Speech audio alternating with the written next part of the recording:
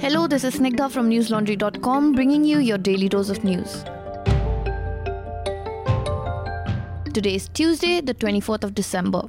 Keeping the momentum of the anti-citizenship law protests on, West Bengal Chief Minister Mamata Banerjee led a protest march in Kolkata today. Around the same time, West Bengal Governor Jagdeep Dhankar, who has been vocal against the state government's disapproval of the CAA, was forced to leave Jadavpur University. His car was blocked by anti-CAA protesters while he was there to attend the university's convocation ceremony.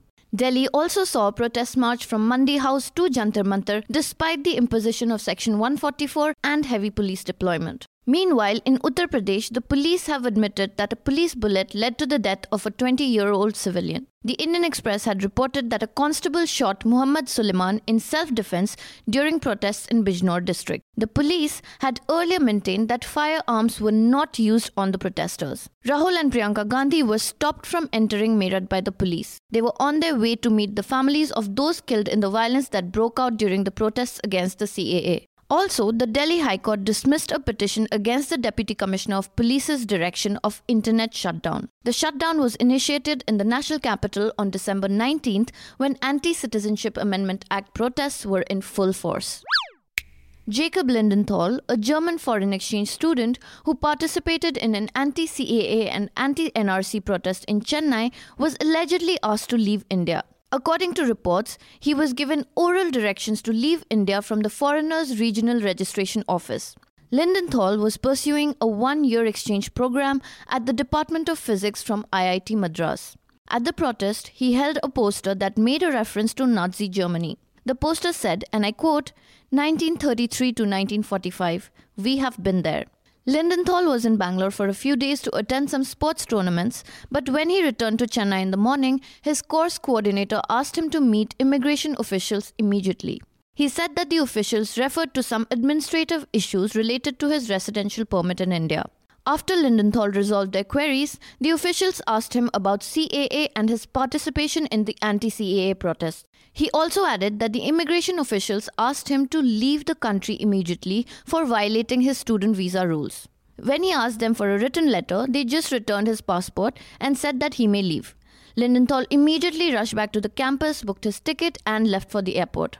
Meanwhile, Congress MP Shashi Tharoor tweeted about the incident saying, and I quote, "This is dismaying. We used to be a proud democracy, an example to the world.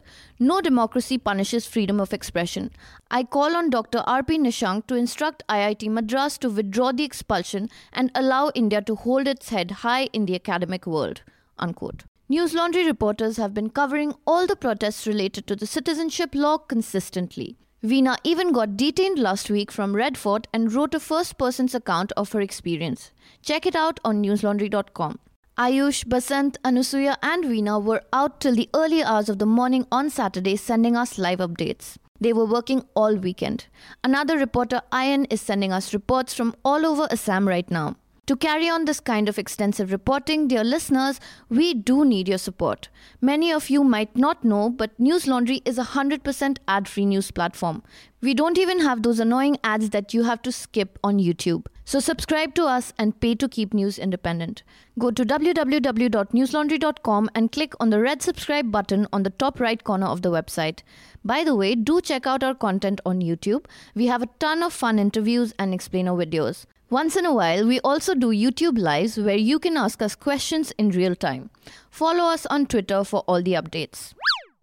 Amidst the chaos surrounding the citizenship law, 3 Pakistani nationals have been awarded Indian citizenship in Gujarat. And they received their citizenship certificates not once, but twice. Last week on Friday, Union Minister Mansukh Mandaviya presented the certificates to 10 Pakistani nationals at an event in Kutch.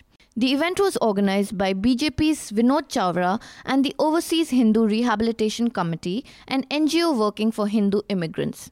At the event, 10 Pakistani citizens were given Indian citizenship under the Indian Citizenship Act 1955. The next day, 3 people who were present at the event in Kutch were again given the same certificate by BJP MP Mohan Kundaria in Morbi. Morbi district unit of BJP had organized a public event to raise public awareness about the Citizenship Amendment Act on Saturday. Speaking about the event, Kundaria said that the Congress had been spreading rumors that minorities of India would be driven away, leading people on the wrong path.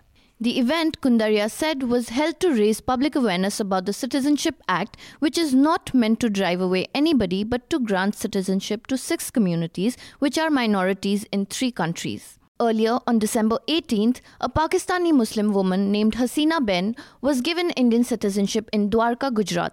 Hasina, though an Indian citizen, was married to a man in Pakistan and had been living there since 1999. She came back to India when her husband died. The Bharatiya Janata Party on Monday conceded defeat in the Jharkhand Assembly elections. The alliance of the Jharkhand Mukti Morcha, Congress and Rashtriya Janata Dal emerged victorious in 47 out of 81 seats, while the BJP managed to bag 25 seats. BJP's Raghubar Das resigned as the Chief Minister late last night after his party's defeat. The opposition alliance had projected Jharkhand Mukti Morcha leader Hemant Soren as their candidate for the post. In his statement, Hemant Soren expressed his gratitude to the people of Jharkhand for giving a clear mandate, which is a result of the hard work and sacrifice of Shibu Soren over the years. He said that the time had come to achieve the goal for which Jharkhand as a separate state was created. He called the win a new chapter in the history of the state. The year 2019 might not have been great for the Indian economy, but for billionaire Mukesh Ambani, it has been nothing short of great. According to Bloomberg Billionaires Index, the Indian business magnate added almost $17 billion to his wealth as of 23rd December 2019. Now his net worth stands at $61 billion. Reliance saw the value of its shares tripling since the end of 2016. This surge in Reliance's wealth is credited to a 40% jump in the shares of Reliance Industries Limited. The Union Cabinet today approved a proposal to update the National Population Register, which is linked to the census. The exercise will cost the government 8,500 crore rupees. The Census Commission has said that the objective of the NPR is to create a comprehensive identity database of every usual resident of the country. The database will have demographic details. A usual resident for the NPR is a person who has lived in an area for at least 6 months or more, or a person who intends to live in an area for the next 6 months or more. It is mandatory for every usual resident of India to register in the NPR. Just as Delhi was recovering from the horrific fire in Anaj Mandi that took 43 lives earlier this month, 2 more incidents of fire have been reported. On Monday, 9 people were killed and close to 10 people were injured in a fire that broke out in Kirari area of Rohini. The site of the accident was a residential building which was illegally being used as a clothes godown. The building had a single staircase and there was no safety equipment in place. Atul Garg, the director of Delhi Fire Services, said a cylinder blast had occurred on the 2nd floor due to the fire and some portion of the wall had also collapsed. Firefighters recovered 3 charred bodies from the 2nd floor and 10 others were rushed to a hospital. 2 incidents of fire were also reported from Narela industrial area just this morning. As of now, no casualties have been reported from either of the venues. However, 3 firemen sustained injuries. The fire has been controlled in one of the factories. Meanwhile, firefighters are still working to douse flames in a shoe manufacturing factory. A Saudi court sentenced 5 men to death and 3 to prison over the killing of journalist Jamal Khashoggi in Istanbul last year. The sentences are in tune with Saudi Arabia's argument that the killing was not premeditated or ordered by the Crown Prince Mohammed bin Salman as alleged, but was instead a last-minute decision by agents who went rogue. This narrative, however, is contradictory to the abundant evidence, such as the agents did go to Turkey with an intent and also the tools they used to kill. Remember, even the CIA had discovered that Crown Prince Mohammed bin Salman had ordered the operation in all probability. Saudi, however, denies it. But Times Video investigation put together a timeline of the murder. Other investigations by Turkey and a United Nations expert had found that 15 Saudi agents arrived in Istanbul in the hours before Khashoggi's killing. One was a body double who sought to leave a false trail to show that Khashoggi was still alive. And another was a forensic doctor who Turkey says arrived with a bone saw that was used to dismember Khashoggi's body. The UN expert reported a massive cover-up effort, including forensic cleaning of the crime scene.